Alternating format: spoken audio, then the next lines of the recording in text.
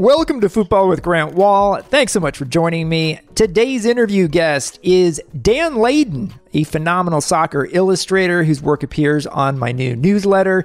You can sign up for a free or paid subscription at grantwahl.substack.com. It has all my writing, including a big feature on Jesse Marsch, and I'll be on the ground for the newsletter covering every U.S. Men's World Cup qualifier. I can't tell you how much I appreciate your support with that.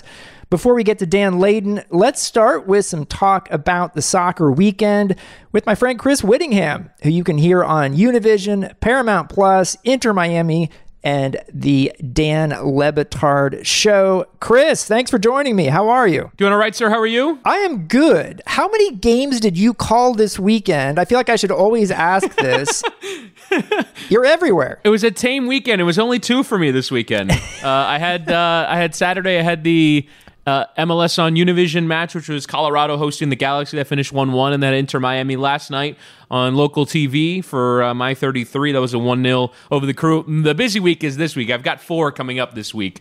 Inter Miami's schedule, Saturday, Tuesday, Friday, very busy coming up here. And then I've got both ends of the MLS doubleheader for Univision on Saturday, which is a 3:30 kickoff and a 10 p.m. kickoff. So I've got a busy week ahead. Well, I am so psyched to see you doing Inter Miami local TV with Ray Hudson when Dre Cordero is doing his CBS work. And I do have a question here because I've never done this before. Do you practice your goal calls ahead of time? Does that come straight from deep inside your soul? I love your goal calls. Thank you. Yeah, I mean, I don't practice them, but I have thought a lot about them, which is to say that I've done a lot of studying of how other commentators do it, kind of like the layers, like beginning, middle, and end, how you wrap things up. I kind of thought about like how you use your voice. Like I talked on the Le Batard Show once about not wanting to be too shouty. And like trying to like use power in your voice. So like I thought a lot about them, but when you can't prepare for things that happen. Like, yesterday during the Univision match, I was kind of like in the middle of stories, and then all of a sudden cross header bang. And then in the Inter Miami game, Columbus is building out from the back. You're not going to go pass to pass. Williams, Valenzuela, Nagbe. And so Josh Williams has the ball. He tries to play it back to the goalkeeper and gives the ball away. Higuain scores. So you can't be ready for that. So you just have to kind of belt it out in that moment. Well, I'm really enjoying it. And I can only imagine what it must be like to do a broadcast with Ray Hudson. Absolute legend. He's the best. He still gets me, man. That's the thing is that I've listened to Ray for so many years, and I know a lot of the sayings. I know when they're coming, but there was one yesterday. I think it was Luis Diaz of Columbus was doing like tricks and flicks outside of the area, and he goes, "He's more slippery than a drunken snake." And I'm like, where did that come from? I've never heard that one before. Like, he's got so many. I love Ray so much. And it must just be a lot of fun to do that with him. And by the way, I'm going to bring this up later in our conversation here. Inter Miami is actually a team now. Yes. So I do want to get your take on that a bit later on. I just want to let you know, I am sort of recovered now from the trip to 3 different U.S. qualifiers. I'm going to go to every single one for my Substack newsletter, and I was so exhausted. I haven't pulled an all-nighter in about 20 years, I don't think. I pulled basically 3 all-nighters, one on every game, and I got through it and got home Thursday night from Honduras. I was so exhausted, like next level exhausted. And then there was sort of the lingering effects. Like, I haven't had Red Bull in years. I had Red Bull on this trip to try and get me through the night while I was working. Because I'm posting a magazine-style story by 9 a.m. Eastern after every U.S. qualifier. I've never had to do that before. Even though I was working for the magazine, we were a weekly, and so I only had to write 1, not 3. But really enjoying it. Really enjoying the quality. I did in Honduras not find Red Bull, and so I tried a Honduran energy drink. Honduran energy drink is a great cover band that you can find at your local brewery on Thursday nights. I'm a little concerned about the Honduran energy drink and the impact it might have on me in the long term. So check back with me down the road. But I am a bit more refreshed. I got some sleep the last couple of days and am raring to go for this podcast. I do want to start Cristiano Ronaldo. Returns to Man United, scores 2 goals in his first game back, 4-1 win over Newcastle. It is only 1 game, Chris, but I do recall that when Ronaldo signed with United, you thought this was a bad fit. And I'm wondering, only 1 game. Do you still think Ronaldo is a bad fit there? It's a better fit than I thought, but I still think that he has such an aura around the way that he plays and like every touch. And it was funny because like when you say something like that, I'm watching the game. First of all, I'm a Manchester City fan, so I don't really root for Manchester United's success. But I was kind of hoping, like, man, I really hope this doesn't work. And then he scores a couple goals. But you can see all the United players are looking to play through him, right? He is very much the center of the orbit for that team, and you wonder how much it does affect other players. Bruno Fernandes, I think, struggled to get in the game, although he scores a cracking goal, and so that's kind of paved over for a game. I do want to see more games. I want to see higher level competition. I actually thought Newcastle were up for it. Another moment where I had egg on my face was I tweeted about 5 minutes before Ronaldo's second goal that I thought Miguel Almiron had stole the show. He was amazing in the game and like had a couple of lung-busting runs and was creating chances. So Newcastle were up for about 60 minutes, but then United just completely broke that dam. And Ronaldo was good in this game. I thought his movement was good. You can see just how sharp his mind is to go and chase the chances that are there. Even the first goal, whatever, the keeper makes a bad save and it ends up right at his doorstep, but he's always alert to that. He's always ready to be in goal-scoring position. So he's going to score plenty of goals. The question is, in those high-level games when United doesn't have the ball, he's got to do some defensive work. Can you, game after game after game, produce like he's going to have to for United to achieve their aims? I also thought Luke Shaw, a terrific play on the second goal for Ronaldo, and it was 1-1 at that point. So big play to get the lead back. I love Luke Shaw, by the way. I think he's a terrific player. I think the Man United fans I know are big Luke Shaw fans and were of him in his performance during the Euros for England as well. And very impressed there. I know one of the points you made about Bruno Fernandes in the last time we talked about this on the podcast was not a great track record of Bruno Fernandes working with Cristiano well on the national team. And Bruno's goal in this game just kind of came out of nothing. He wasn't defended very well. Great strike. So it's not necessarily from how he worked with Ronaldo, but that's something to keep an eye on too as we move forward. And Marcus Rashford is out until October, it says, with his with a shoulder situation. Mason Greenwood didn't play in this game. He'd gotten off to a good start.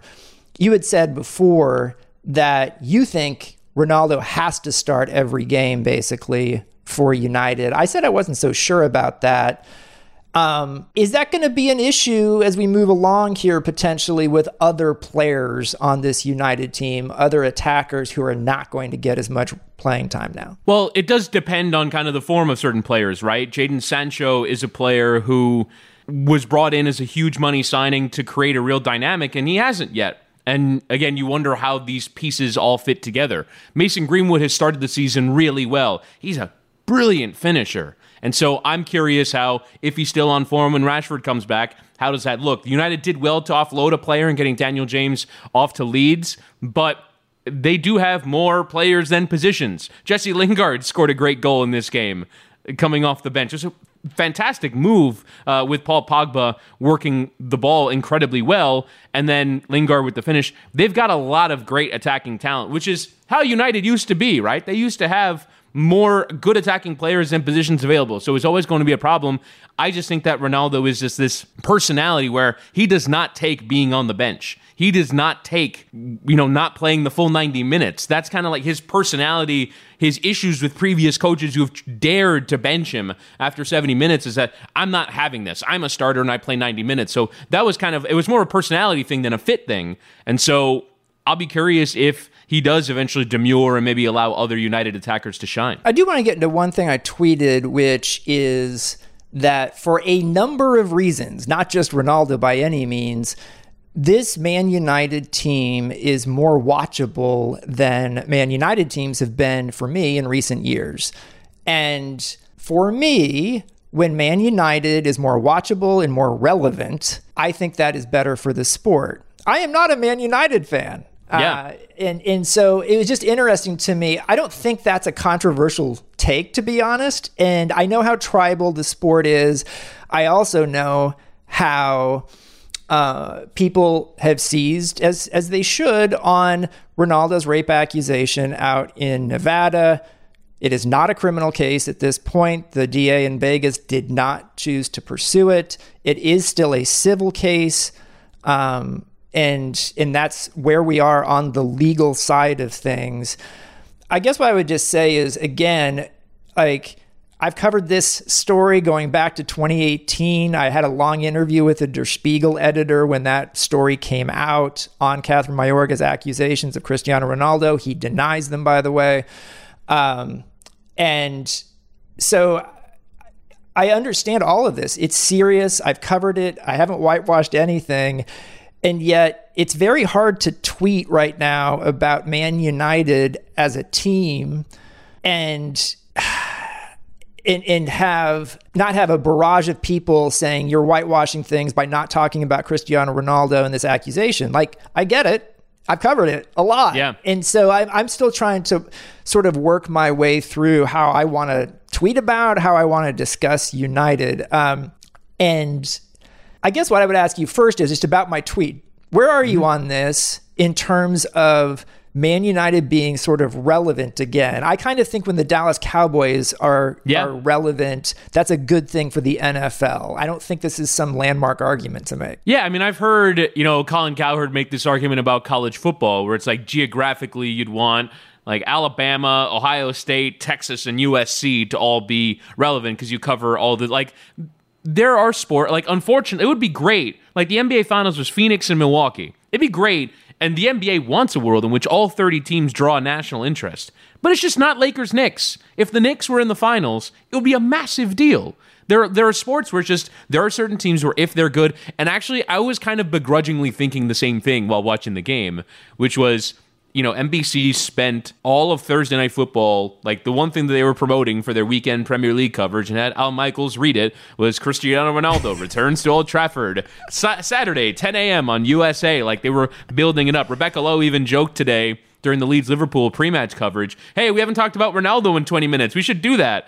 And like there is this understanding that it's his league now. Like, he's just the biggest star. The Premier League has kind of built its strength on the size of the league, on the size of the clubs. But in terms of like an individual superstar, the big Spanish clubs and PSG have had those big individual superstars for the last, probably 10 years since Ronaldo left, maybe. But either way, like, he is such a massive star that he's going to draw coverage. But to your point about his rape accusation, I do think like that fair. A lot of people don't want to hear that fair because what you're doing is being fair, right? You said there was a rape accusation. It is only a civil case. It is not a criminal case. That's how journalists cover these things, right? Correct. And you have to state for his side of the story does need to be covered because he has denied them and he's not under criminal charges. That is how you journalistically cover things fairly.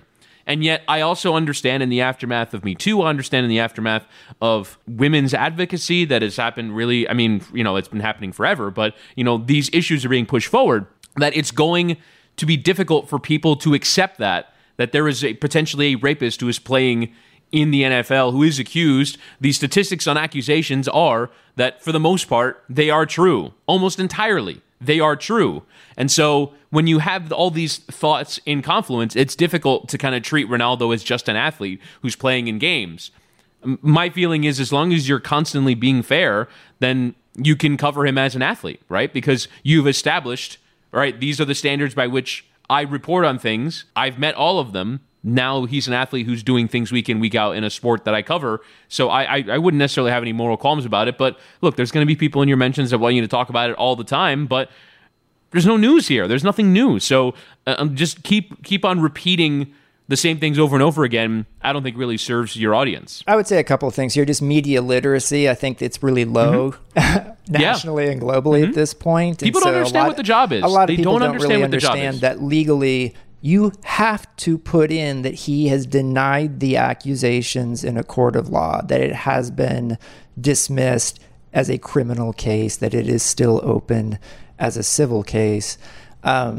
And all I would say is, and there's a bunch of idiots obviously on Twitter, like, don't come after me saying I have no integrity because I tweeted about Man United without mentioning Ronaldo's rape case, because just Google and see how much I've covered this over the last few years. Mm-hmm. It's been covered in a major way on the outlets where I am. I would also point out, before we move away from the Premier League, that the top 4 teams right now are basically the top 4 teams everyone's expecting to see at the end of the season. Yeah. And other than Brighton, they're 5, but it's that's an interesting one. But you've got City, Chelsea, United, and Liverpool in the top 4 right now, and so those are the 4 teams that everyone's expecting to see. And in future podcasts, we'll talk about these other teams in the Premier League as well. I do want to go to the German Bundesliga, where there was a big game over the weekend involving our old friend Jesse Marsch losing with Leipzig at home 4-1 to Bayern Munich. And I will say this, I think the scoreline was very flattering to Bayern Munich. I thought Leipzig was part of this game for a good portion of it. Whether you're a Bayern Munich fan or a Leipzig fan, I don't like having marquee games in a league season happening right after the international window, because I don't think either team had a lot of their best guys out there. This was a big one. I know for Jesse Marsch, having Bayern Munich come in, Nagelsmann is the guy he replaced at Leipzig. Sabitzer, he took. Upamecano, he took from Leipzig. And unfortunate handball penalty on Kevin Campbell early in the game that Lewandowski converted. I thought Leipzig got back into the game later in the first half, but then start of the second half, really good for Bayern Munich. They go up 3-0, and that was basically it at that point. And I've had a few people ask me on Twitter, how secure is Jesse Marsch in his gig? And I know there's some PTSD from Bob Bradley getting fired after 71 days at Swansea, and the previous high point for a U.S. coach in European club soccer. And I don't think this is the same situation with Jesse Marsch. And also, he has drawn a pretty tough schedule here. He's got to play at Man City in Champions League on Wednesday in a group where they also drew PSG. And I know that's frustrating for him. I did talk to him last week. And they've lost now 3 of 4 in the Bundesliga. The only one that was really surprising was the opener, losing at Mainz. They did get a win at Stuttgart, but also lost to Wolfsburg. I think Jesse Marsch will have a fairly long leash from Red Bull for a few reasons. They know him. He's worked for Red Bull for many years now at different Red Bull clubs. They also knew that they were not going to be as good this season on paper with the players that they have. And so I don't think there's going to be an issue with losing to Bayern or, to be honest, City. I think where Jesse Marsch is going to have to show himself is in the league. They have a game next weekend against Köln. You got to win that game. He's not in danger of losing his job, but you need to start getting 3 points. Yeah, I mean, you look at their upcoming schedule after the Man City game, which is very easy for me to say, but it's Köln, it's Hertha, it's Club Brugge in the Champions League, VfL Bochum, and then away at Freiburg. You've got to start racking up wins, because yes, they're not as good, but it's also a team that expects to be the second best team in Germany. And so you have to beat those kinds of teams. Losing away at Wolfsburg was difficult. Losing on the opening day against Mainz was difficult. But I have that PTSD that you described, though, with American managers. I do worry for Jesse Marsch, because 3 losses in 4 is not where Leipzig expects to be. Now, more context. They've sold really important players. You mentioned Sabitzer, Upamecano as well to Bayern, Konate to Liverpool. They sold Timo Werner, obviously, last season. They've sold all their high-end players. And so Leipzig expects to regenerate new ones, but it takes some time to regenerate new ones. And you can see Dominik Szoboszlai is now in that team. They signed Andre Silva from Eintracht Frankfurt. And so they're going to be bringing players through, and they'll get better. The question is, can you produce enough results? Can you play with that regular winning mentality that they've had? And then the step that Jesse Marsch has to take as a coach very early to ask this of him, is in those Bayern games, in those Dortmund games, can you compete? Because I just feel like Leipzig go into those games feeling like the little brother against Bayern Munich. Can you get out of that little brother mentality when you're going for Bundesliga titles, when you're trying to take down Bayern, when you're trying to go into the Champions League with PSG and with Manchester City? I actually think that Marsch has been really good in Europe with Salzburg, and so I'll be curious what kind of performance they put together in Manchester on Wednesday. That's the game that I'm definitely watching in that Wednesday afternoon window. But yeah, I do worry for him just because you want to see him hit the ground running and succeeding. So I'm concerned. Yeah, and I get it. And one thing about Jesse from talking to him is like he really tries to get his guys focused for the biggest games of like whether it's Bayern, whether it's Man City, we can win these types of games. And what he's found is that in Germany in particular, with German players, that there is a real sort of sense of pecking order sometimes, even if you feel like you're lower on the pecking order than Bayern. He thinks that's part of the reason why Bayern has won 9 straight league titles. And so we'll see how they do at City on Wednesday. I would expect Tyler Adams to start that game. He did not play over the weekend after playing all 90 minutes in all 3 U.S. qualifiers. He was one of only 3 players who did that, along with Matt Turner and Miles Robinson. And Tyler Adams is pretty important for Leipzig, not just for the U.S. men's national team. So we'll see what they can do. You know, it's kind of crazy to me that you have this very congested international window where teams are playing 3 games when they're used to playing 2. That's in CONCACAF, that's in UEFA, that's in CONMEBOL. And then being expected to come back for, big club games over the weekend, and then boom, Champions League starts 3 days later.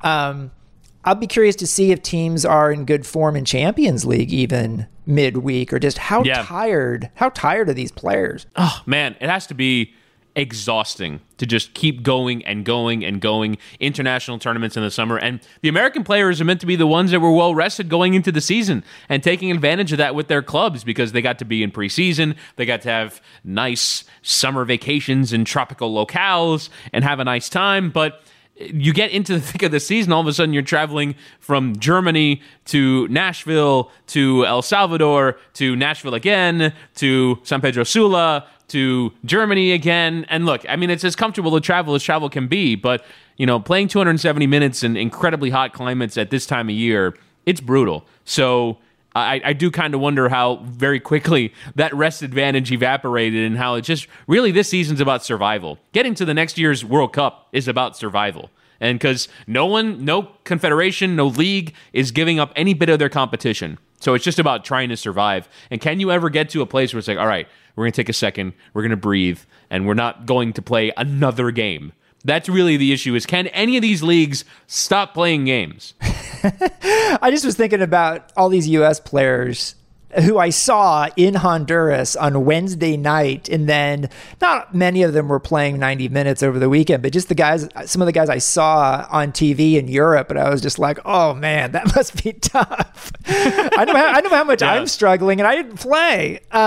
Ricardo Pepi going from playing 90 minutes in a huge emotional swing to then going and playing your FC Dallas and scoring at the weekend. Fair play to him, but I was stunned to see him in the starting. I thought Franco Jara would start for sure for Dallas, but right back to it, man. Yeah, it's incredible. And I do want to talk MLS a little bit here. Inter Miami, as mentioned earlier, now on the edge of the MLS playoffs, beating a real team, Columbus, 1-0. And we've started to see this for a little while now with Inter Miami, and you're following them very closely, obviously. What's changed in your opinion? Well, the thing that's changed in very recent times is they're defending better. They've kept 3 clean sheets in a row, which seemed like a goal that was miles away at the beginning of the season. And really, the remarkable thing is how much things have turned around after they lost 5-0 to New England. That is the nadir of their season. You really thought, man, Phil Neville has a job on his hands just to get this team on side. Never mind playing well. Like, you would have settled for, eventually climbing in towards 8th and 9th and competing. But all of a sudden, they've gone on a run. So it started with the defensive improvement. I actually think a tactical improvement has really turn things around for them. They've gone to a 3-4-3, which really worked with Kieran Gibbs playing at left wing back. He got injured, and so Breck Shea has actually stepped in and done a really good job. But they're doing enough in the attack. It's still not great, but it's enough in the attack. Robbie Robinson, the number one pick in the college draft last year, has really improved. He's by far their most dynamic player in attack. Rodolfo Pizarro had a really good game against Toronto. He's put in some decent performances of late. Gregory in midfield has been an incredible introduction. Real credit to Chris Henderson for finding him. And then that back three, I mean, Inter Miami have among the highest paid defenders in the league in Gonzalez Pires and in Figal, and you're expecting them to kind of lead the team, and they actually have led the team with assists. So it's a mix that's working. Defensively, it's good right now. In the attack, it can still get better, but just the fact that they're not giving away cheap goals like they were for the first year and change of their existence, the fact that they don't really give up that many shots on target, they didn't to Columbus either. They're just playing more solidly. And the real credit here, in my opinion, goes to Phil Neville, because you have to lift a team that just lost 5-0 to New England. He's gotten so much criticism for being a nepotism hire, for not being able to understand the league, and for all these things. And all of a sudden, over the course of 10 games, they've lost one, and they're in and around those playoff places with a team that a lot of people thought he couldn't turn around, with DPs that a lot of people thought were not the right DPs for this league. And he's ground out results, and I think he deserves a huge amount of credit. It's really interesting to hear all that. MLS, say what you will, too many teams probably make the playoffs. And as we say at the end of every regular season, just making the playoffs should not be deemed a good season. And yet the races to get into the playoffs are pretty entertaining, actually, because there's a lot of teams right around that line in both the East and the West. Miami is certainly one of them. And, who knows, they could overtake another couple of teams right around them. I look at Montreal is one of those that's sort of been reeling lately. And I could see Miami going even a little bit higher. Domestically, I want to ask you about something that is just sort of a wild story in the NWSL, and that's with the Washington Spirit. If listeners haven't heard much about this, they had to forfeit a game over the weekend against OL Reign due to violating medical protocols around COVID-19. This is one weekend after they canceled another game involving the Washington Spirit with Portland.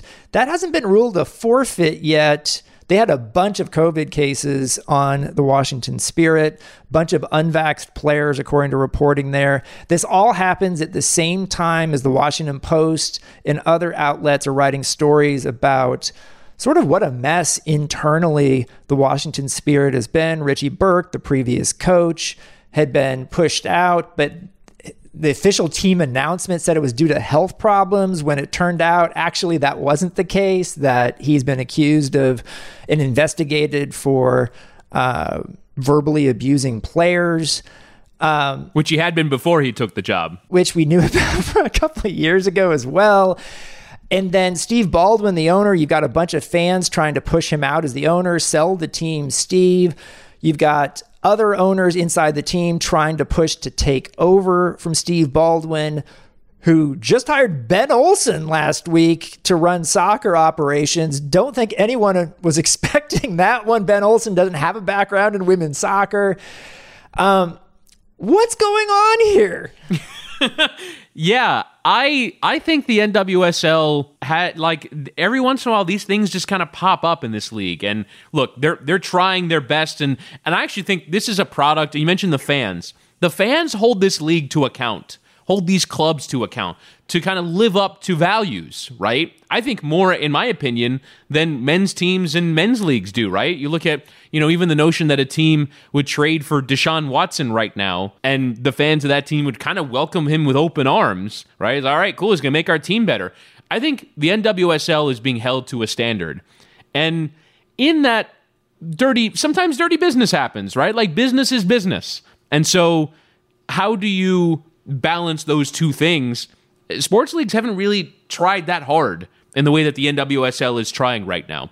And this club is coming up well short. And it's hard to reconcile the difficulties that they've had when you know Richie Burke's history, when you're trying to fix these problems and all you seem to do is add more of them. The COVID thing is a disaster, right? I mean, to forfeit games now, how are we still at a place where we're forfeiting games when the vaccine is readily available throughout the country? You're seeing some rhetoric of kind of people close to the team. They've been posting anti-vax stuff on social media.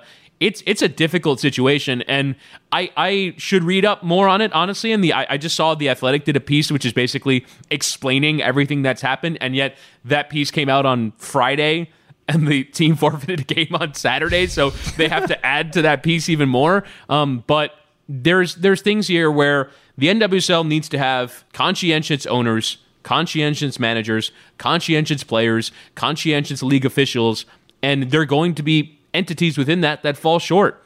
And I'm glad that the fans hold them to account when they do. I agree with you on all of that. This just feels a lot like the Magic Jack situation back in the old WPS, where the owner of that team, no longer living even, but like just a pretty disastrous human being, and turned that team into sort of this weird personal fiefdom with some of the greatest women's players ever, like Abby Wambach and Megan Rapinoe, and treated players miserably in a lot of cases. And that was just wild. But like over the years, women's professional soccer has had some bizarre owners in this country. Yeah. And I think Steve Baldwin now falls into that group. And it certainly seems like they should be pushing at this point. And it sounds like they are, actually, if you read between the lines, to get him out. And we'll see where this goes from here, because obviously you've got some celebrity minority owners in the Washington Spirit, including Chelsea Clinton, W. Bush's daughter, one of them, and Dominic Dawes and Brianna Scurry. And, they don't want some they want to be horrible associated situation. With this. Yeah, exactly. So hopefully this gets fixed. Cecilia Kang is the name of the owner who actually wants to buy the majority of the team. So we'll see where this story goes from here. Before we sign off, I want to talk about one other thing that's been in the news this week, and that is FIFA's plan, which they are now pushing very, very hard through Arsene Wenger. And they brought a bunch of legends of the game, plus Alexi Lalas, to Doha last week to try and get these FIFA legends, as they call them, the former players, to jump on board as well. People like Ronaldo, Peter Schmeichel, Tim Cahill, a bunch of others. The idea for the plan is to have a Men's World Cup every 2 years. And I want to get your sense on that. We don't know full information at this point, but basically Wenger is pushing a Men's World Cup every 2 years. The FIFA calendar is not set from 2024 on. And so he's also pushing, as part of this change, fewer international windows, longer international windows in a year, maybe one in October, or maybe one in October and one in March. And this also, the process is a little sketchy, because the people who are pushing it are these all these small national federations that stand to financially profit, who most of them will never qualify for a World Cup. And also, just, do we want the World Cup every 2 years? Why do we want this? Well, I want it. Do you? I love the World Cup. What's wrong with that? I mean, there's a Champions League final every year. We don't say, oh man, we should have the Champions League final less often. So you're right. The people behind this are unsavory, other than Arsene Wenger, who I think probably has, some genuine motives. He's also paid by FIFA, right? So he's a spokesman. But I don't like just the natural kind of, I don't like this because FIFA is, I think it's not really considered, other than FIFA is proposing it, therefore I don't like it. I do think that, particularly if if the US had a vote, they should vote for more World Cups, because nothing gets the American soccer interest in soccer going like the World Cup. There is no other event that comes anywhere close. The Olympics doesn't come close. The UEFA Champions League doesn't come close. The Premier League doesn't come close. The MLS doesn't come. Nothing gets anywhere near World Cups, right? And so, if you want to accelerate the growth of the sport in this country, you'd have more World Cups. But getting back to our earlier point, is there too much of this sport? Are we killing the players? That would be my concern, is the calendar's already too busy. There's already too many things going on, and we need to be thinking about having fewer competitions, not more. And so I am concerned that this would pack on to the fixture list. But purely from an interest standpoint, I would watch every World Cup game every 2 years. I would watch every World Cup game if it was every year. Like, I would watch every World Cup game that is on television during the summer. So from a pure consumer standpoint, I have no problem with this.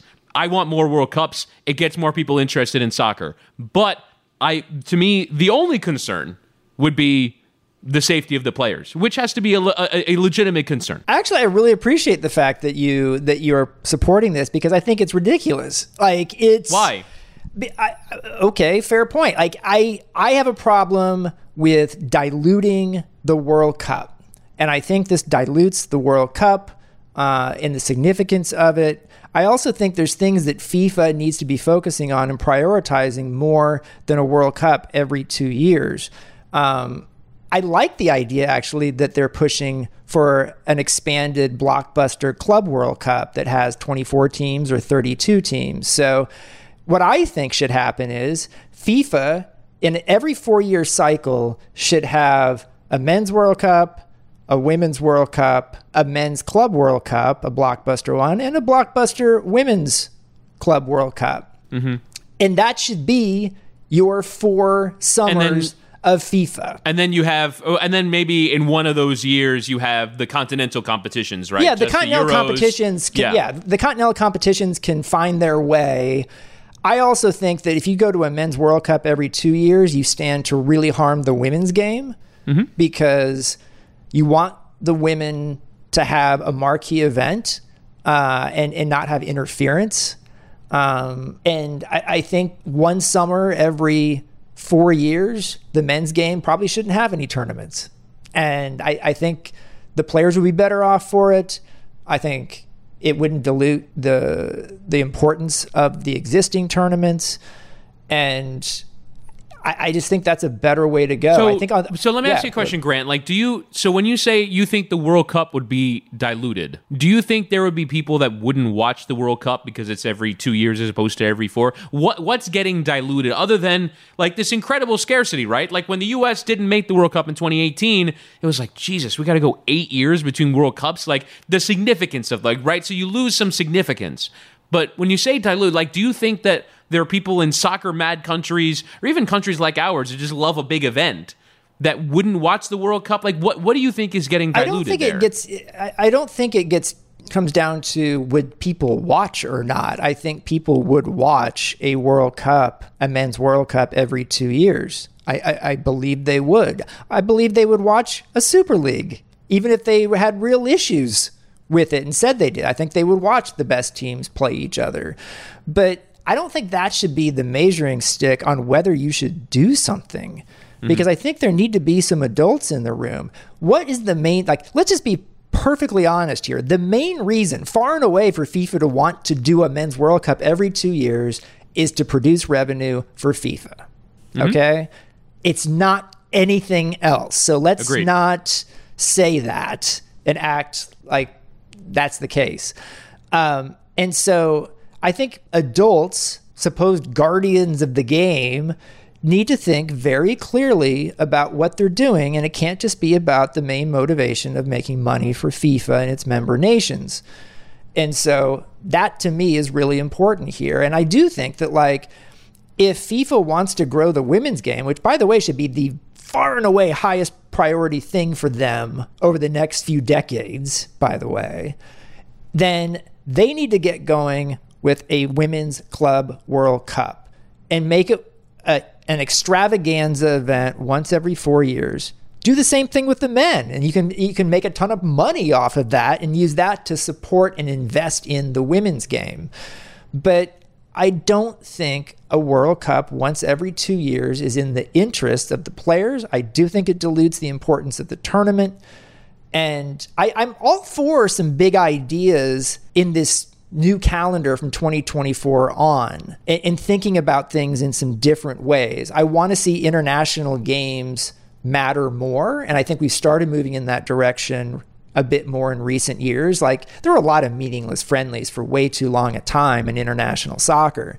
But, we've seen this, Rory Smith, I thought, had a good suggestion in the New York Times, which is whether it's the Euro or the World Cup, if you get to the last 16 of the previous tournament, you get an automatic berth in the next World Cup or the next Euro. And that way, you don't have to have as long of a qualifying process because those big teams will still fill the international window with games, though, right? Like the thing is that every organization in soccer wants more product to put on television. That's what FIFA, as you said, is doing here. And if they had said, we're going to take this money and we're going to, put it in towards investing in the women's game, it would be cool, but you don't believe them, right? I think the ultimate issue here is that FIFA has an enormous credibility issue, well earned over the course of generations, right? I don't, again, necessarily think that this is a bad idea. I like the World Cup. I'd be totally okay having more of it. But as you said, it's those ulterior motives. It's that really this is about, like, you think of, like, for example, just Jack Warner. You just think of Jack Warner getting more money as a result of this, and it's like, I don't like that. I don't want that guy to have more money. Like, and that's what you imagine happening all over the world. And so that I understand is a reasonable concern, but I think on its merits, in and of itself, people have argued against a women's World Cup every 2 years. Just says, wait, this can't only just be about the World Cup. We got to build out other competitions, and yet I think the women's game would be served by having a World Cup every 2 years. I really do. But I actually do. I do think the women's game would fit better with a once every 2 years World Cup than the men's. And I do think that we shouldn't just feel like we should do exactly the same with the women's game that we do with the men, because it's very in a much different agree. Place. Growing it is different. I heard in the aftermath of this, people suggesting a governance for women's football that's just for women. Was it you? I think I saw there were people who were talking about just a governance system that's just for women's football, so they can come up with their own ideas that work for their sport. And I'm not against that either. Though I want FIFA to be better, investing its money, more of it, in women's soccer. And so if they're totally divorced from it, then that's an issue too, because I want FIFA and all the money that comes in from the Men's World Cup to help invest in growing the women's game so that it can stand even more on its own, because they didn't invest in it for decades and decades, and that was a problem. So there's a lot, we could have a whole podcast around this, but it's interesting to see what's happening. I also, before everyone on the women's side yells at me, yes, I know that they're trying to grow the women's Euro as well. And so I know the reasons why people on the women's side only want a World Cup once every 4 years, and I get it. By the way, Jill Ellis, who I'm hoping to get on the show at some point, has recently been given the Arsene Wenger equivalency role on the women's side by FIFA. So I'll be curious to see if she pushes for a once every 2 years Women's World Cup. Want to get her sense of things as well. But we should probably get going. Always a pleasure to speak to you, Chris. Thanks for coming on. Thanks, Grant. Now, here's my interview with Dan Layden. Our guest now is an extremely talented illustrator and designer whose work you can see in several places, including in my Football with Grant Wahl newsletter. Dan Layden is based in Ireland, and you can find him on Twitter and Instagram at Dan Layden, Leydon. Dan, it's great to see you. Thanks for coming on the show. Thanks very much for having me on, Grant. You've seen a lot of me lately, or at least we've been messaging each other a lot lately. It's been a lot of fun starting my newsletter recently, and one of the best parts has been hearing the positive response to your work on it, including illustrations of Ricardo Pepi, Tyler Adams, Jesse Marsh, and Greg Berhalter. Could you explain a little bit to our listeners about how you do that work, including that work in particular? Yeah. So those pieces have a quite tight turnaround time. So I live in Ireland, so you're generally on the East Coast time of the States. So I'll be like 5 hours ahead of you. I think that's how it works. So those days I'll hop out of bed at 5:30, 6, and you'll send me an email on maybe the main talking point of the game. And we've got about 6 hours, I think, till the work has to be finished. But generally, I'll try and have it to you within 3.5, and then you can have changes. So then, like, I start thinking. Now, the match ones where it's a match reaction piece, they generally have less time, so they won't be as conceptual as the larger pieces. But I will start by finding a reference photo. I'll chat to you through email on what you want for the piece. The main thing with these is the tone. Because let's say the match didn't go well, the match went amazing, things didn't pan out. I've got to address the main tone of the game. That's the main thing with these illustrations. Like, it can look good, but you have to match colors, mood, the way the subject is moving, how close you crop, the facial expression, all these things. So I'm swirling that around in my head for the first half an hour. That's the scariest bit too, because you're trying to come up with what you're going to do. And I'll find a good reference photo, send it to you. You usually give me the yay or nay, and then I can start getting the line work together. I'll send that over maybe a half an hour later. If you say yes, then I can go to color. And the main thing there is, if you think of the line work as the scaffolding for the piece, what I do after that, like I could make 9 versions of that image using the same line work, and the color and the lighting changes the mood on every piece. So once the face is pretty accurate, that's the hardest bit. That's the stress out of the way. And then it is just, what would you call it? It's basically the fun bit. It's it's like cosmetic. Yeah, it's that side of things. So I just have to match the colors to the tone of the piece then. And hopefully that takes like 3.5 hours. I send to you. You might have feedback. I'll go in and tweak. And then I send you over the final image. And you publish, I think, 9 a.m., which might be 2 in the afternoon for me. So that's it's incredible. I've had so much fun just experiencing this and seeing it come together, because you're able to produce really good stuff on a really tight deadline. And I do appreciate the time difference as well, because like the other night in Honduras, like, it's after midnight where I am local, and we're communicating. You're sort of just getting up and going. And there was a very different tone, as you talk about, between the second U.S. qualifier, which was a very disappointing tie at home against Canada, and a win away in the third qualifier at Honduras with Ricardo Pepi scoring on his debut as an 18-year-old. And so it is really interesting to me. Like, I remember we were talking after the second game, and the 3 words that come to mind now for me are worried Greg Berhalter. That was a pretty tough one, because I think we were talking about there might have been, you were aiming at doing a slightly different subject before the game, but the game didn't go the way we wanted. So I had to scrounge around for these perfect reference images with that expression, and thankfully the players that we'll be covering, there is a lot of photos on them. Mm-hmm. And what's nice nowadays is a lot of players have a lot of social media presence, so they're putting selfies up, and I am going through their Instagram profiles and taking them and seeing what'll work. But the one for the second game, I kind of had to capture that staring into the kind of void or whatever, just this staring past what's there, thinking 3 matches down the line. And that's hard. Like, that is hard. And I just try to turn my mind off to, what if this goes wrong for Grant? Because if I'm coming to you at 11:30, going, oh, it just doesn't look like him. Like, I've been renovating a house for the last year, so I've been living at home. And my mum will generally be up out of bed at like 9, half 9, and I'm holding my iPad with a photo of like Tyler Adams. I think that's his name. And then my drawing going, I hope this looks like him. And she says that. The pressure she feels on her shoulders when I turn around with the iPad for her to go, yeah, you've got it. Like, that's scary.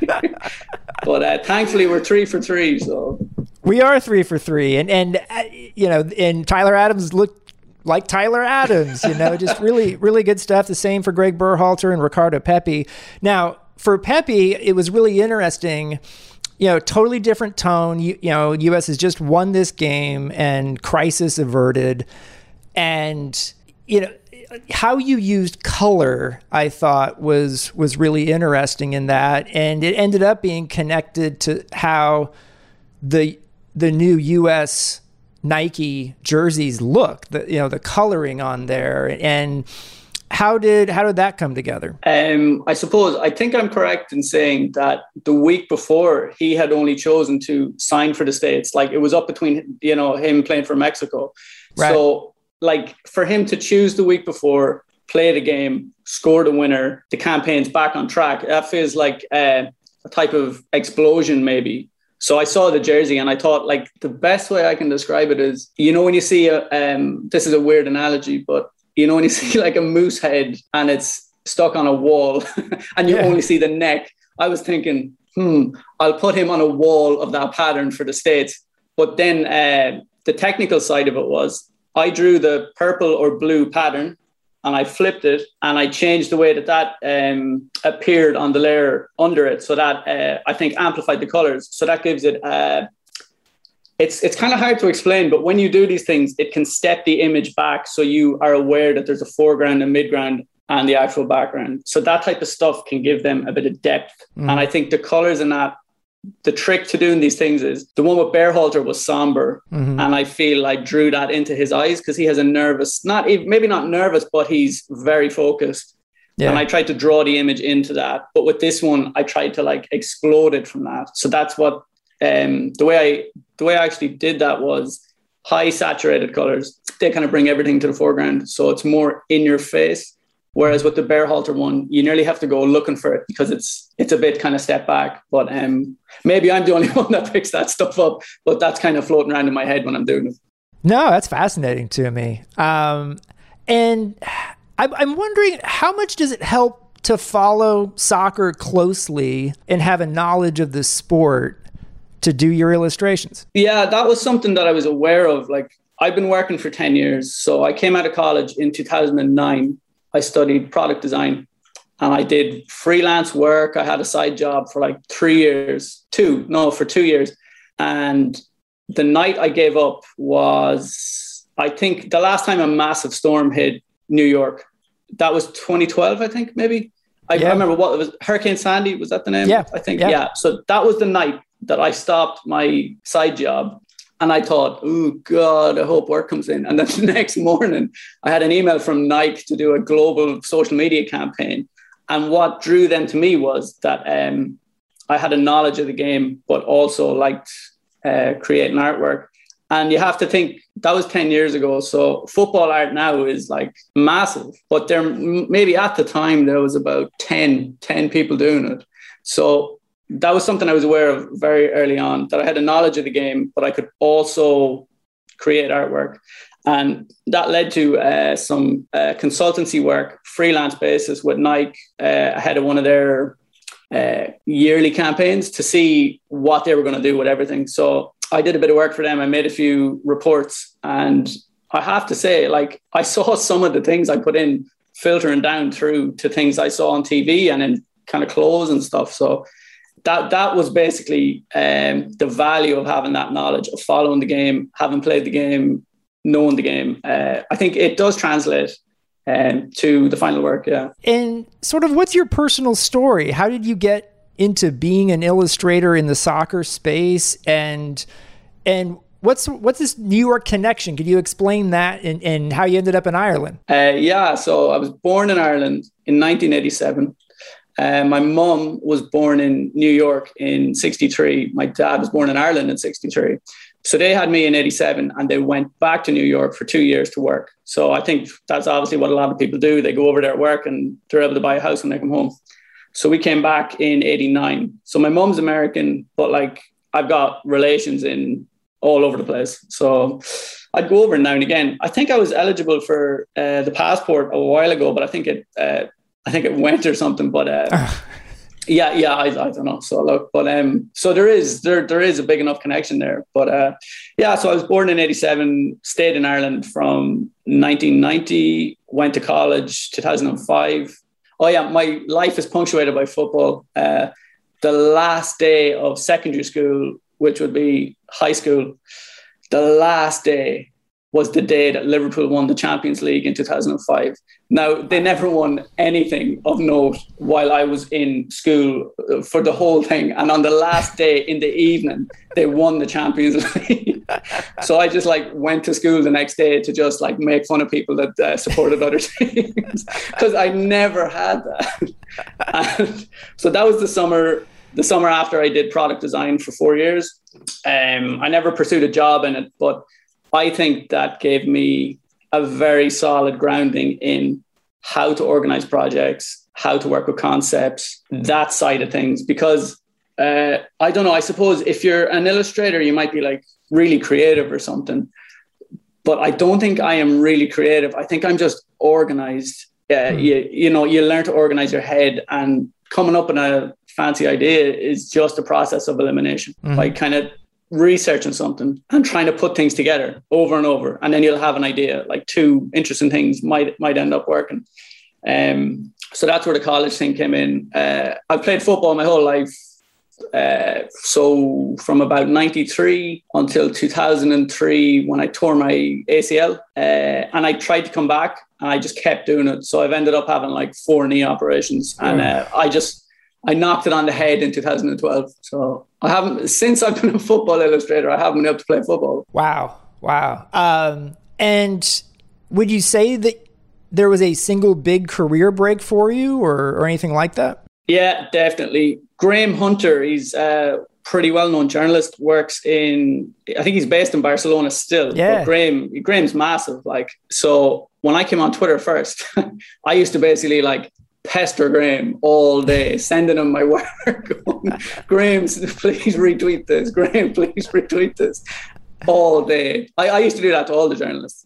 And he took note, and he let me illustrate his first book, which was the book on Barcelona. Now, that was my first job. I did it at the end of 2011. And that book went on to win Sports Book of the Year award. I think it was very big. And it coincided with like the biggest time in Barca's history. So that was my first job. And that, I don't know, I think that gave me like a seal of approval for many football fans.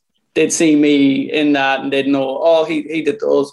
So that was a really good job. I got to do, I think, 12 illustrations for the book, and each one was I had to read the chapter and then just sum it up, which is like, that's fun. That's just like, oh yeah, I'll just get to do anything. That was the first big job, and then I got the Nike one maybe a month later. So it was pretty good. The Nike one led to me making a bit of money, and I was able to buy an apartment, and from there, I've just been living this lucky existence of drawing football.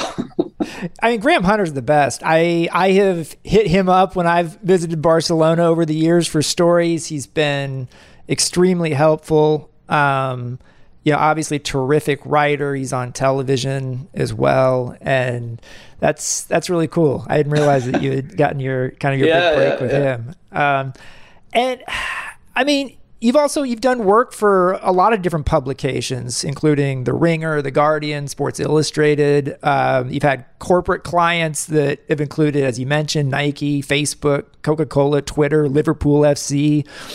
What kind of work have you done for those places? Is it generally similar, or is it more varying? Well, I'll say, like, I'd class the way I operate as my main aim is to be able to produce a wide range of things and work across a few different areas. So I do illustration, I do motion design as well. I've tried to branch into that. So the motion design I bought a new computer in 2018 to learn it. And I got my first job in it working for Gatorade. I had to do a project with Gatorade. And I didn't even know how to use the program. So I basically used the job to learn the program, and I got paid.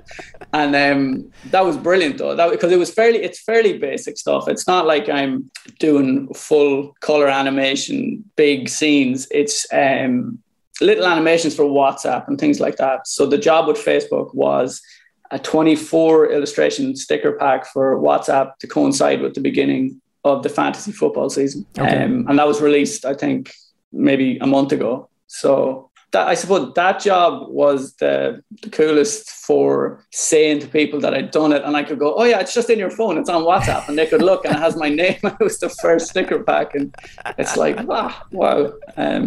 I try and work hard, but I try and really appreciate that I'm lucky in having a job where I can do stuff that I like that, because it's a rare thing. And I try and appreciate it, not take it for granted, and just keep working hard. I'm never going to stay, I'm kind of doing okay now or whatever. I don't want that. I just want to keep learning new things and moving into new areas, trying different stuff, just to keep rolling. I think the main thing I like is when I started Football Illustration and I was pestering all the journalists, sending them things, I like that type of zest for the new thing. So I want to keep chasing things like that. I want to start doing a new thing where I'm really bad, so I get to learn and get good at it and have that thrill just over and over. No, it makes sense. I mean, in terms of the technology that you use, like, what is it? Okay, yeah. I'll give you just a quick rundown of what I do. So I'll do the artwork. That might be just for a social media artwork thing, which doesn't have to move. Then I'll have to make artwork that does move. So I used to use Photoshop for all my stuff. I had a drawing tablet, which was fairly like the same size as an iMac screen, and I used to draw on that. But I got an iPad in 2018 at the end of the year, and Procreate is a drawing app on that. It's €20 once. If you want to get Photoshop and all that package, it's $58 a month. Wow. So I use that for drawing now. I still use all those programs because they're the animation ones too. But I use Procreate to do all the artwork for, let's say, the ones I've made for you. Mm-hmm. And the nice thing is, any artwork you make in the program, it records every stroke you make, and it can make a 30-second video of the artwork. You know, it shows it from 0 to 100, and it's fun to watch. It is.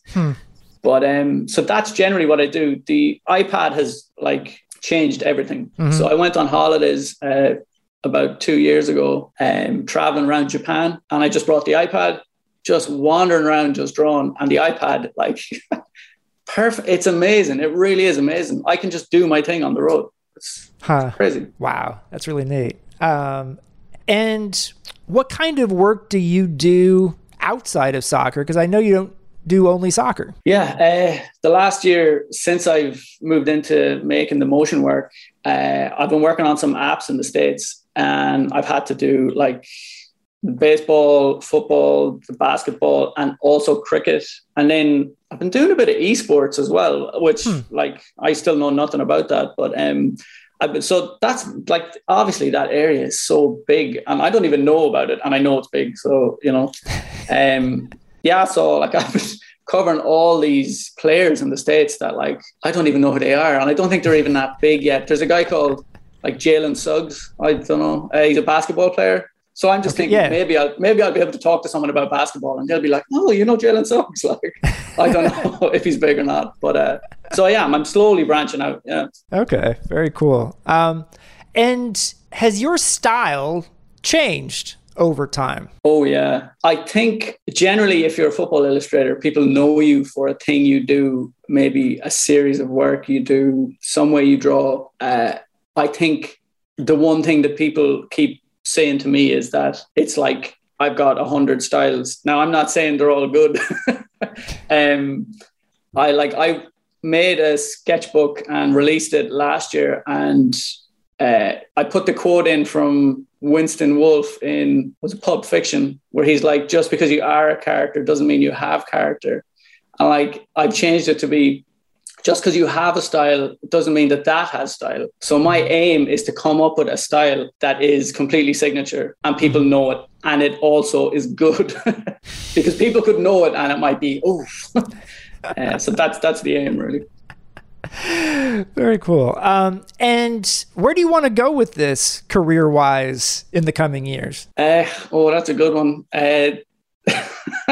The first TV thing I ever did where someone was chatting to me, doing an interview for, chatting about the work. I just said it as a joke at the end, like, because I just think you might as well set your goals high. So I said, the next time they send a rocket to Mars, I want my artwork on it as an example of the art that Earth has.